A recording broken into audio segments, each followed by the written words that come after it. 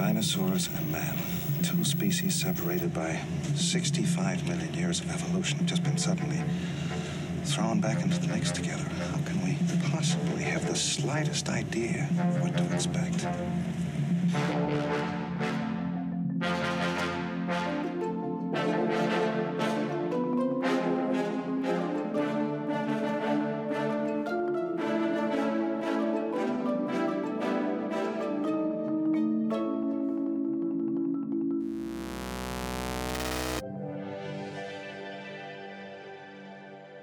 I'm thrilled to welcome you to episode 0 of the NeoJurassic Podcast, a weekly speculative exploration into the wild possibilities of a NeoJurassic world. I'm your host, Bry, and if you're listening to this, odds are that you're already a huge fan of the Jurassic franchise, paleozoology, or some combination of both like myself. My own deep love for the Jurassic franchise, at the very core of it, stems from a lifelong fascination with the awe, wonder, and terror of the natural world and mankind's increasingly messy role within it. I will also admit that my kink for hubristic humans getting brutally owned by Mother Nature might very well be a significant factor as well, but I digress.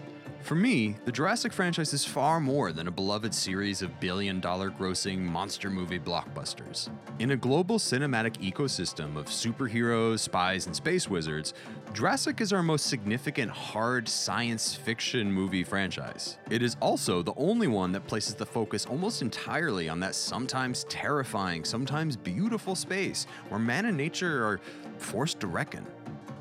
At the beginning, Jurassic Park was essentially a cautionary sci-fi tale about the dangers of unregulated genetic engineering and the pervasive illusion of control. As the series has progressed, however, the focus has largely shifted towards what could be argued are more tangible and pressing concerns, namely corporate greed, mankind's relationship with the natural world, and questions about what can even be considered natural in this rapidly changing world of ours. Here in 2021, we are currently witness to not only the golden age of paleontology, but the most significant expansion of the Jurassic Park franchise ever. As truly groundbreaking paleontological discoveries are seemingly made every other day, Jurassic World is poised to grow bigger than ever with a whole new crop of films, television series, cartoons, theme parks, video games, toys, etc., all right around the corner. What's more, in the wake of 2018's Fallen Kingdom, the franchise's storytelling potential is about to explode wide open. What began as a story of an isolated island resort populated with purpose-designed theme park dinosaurs is now evolving towards a NeoJurassic World. A world in which the de-extinction technology that made these creatures possible has spread wide across the globe and into every aspect of 21st century life. What exactly can we expect when mankind and dinosaurs are suddenly thrown into the mix together? You know, that's a question I haven't really been able to stop thinking about since Alan Grant first posed it back in the summer of '93. Throughout the course of this season, we'll be exploring some of the many fascinating questions that might just arise in a world shared by mankind and dinosaurs alike.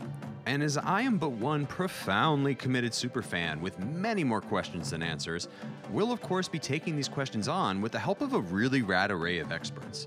Paleontologists, zoologists, paleoartists, CRISPR conservationists, regular style conservationists, ecologists, animal behaviorists, and so many others. Together, we'll be exploring the scientific realities of their work, unexplored concepts from Michael Crichton's novels, and what surprising new developments we might be seeing in the very near future of the Jurassic franchise. Moving forward, I do need to make one thing very clear. This podcast is not for the pedantic nitpicking of the lapses in scientific accuracy across the franchise. It's no secret that as the series has gone on, the franchise has seemingly given less and less attention to the fidelity of their Mesozoic beasties. But there is more than enough material on the internet illustrating each and every one of these disparities, and frankly, I am not terribly interested in retreading them here.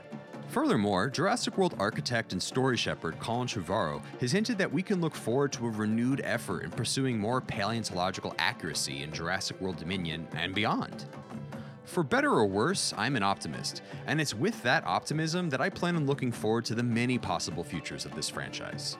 I fully believe there are so many fascinating Jurassic stories to be told that don't have to skimp on the science to engage and thrill audiences. Truth be told, as I've learned time and time again throughout producing this season, the scientific realities of life in the Mesozoic are often far weirder and more wonderful than anything we've seen so far in the films. By the end of this season, it's my goal to prove to the cynics among us, and boy are there cynics among us, that the possibilities of a Jurassic World go far beyond one ill-conceived theme park off the coast of Costa Rica. While the bulk of this season will focus on deep dives into NeoJurassic hypotheticals with scientists and experts, I would very much like to include my fellow Jurassic fans and paleo nerds to participate. Granted, I am extremely biased, but the Jurassic fandom is easily one of the best around, and while the fandom endures the interminable wait for Jurassic World Dominion, I'd love to have some fun and discuss what y'all would like to see in the future of the franchise. Is there an extinct critter that you've been dying to see get its moment in the Jurassic spotlight? What would you like to see from a live-action Jurassic television series? What does your fantasy Jurassic theme park experience look like?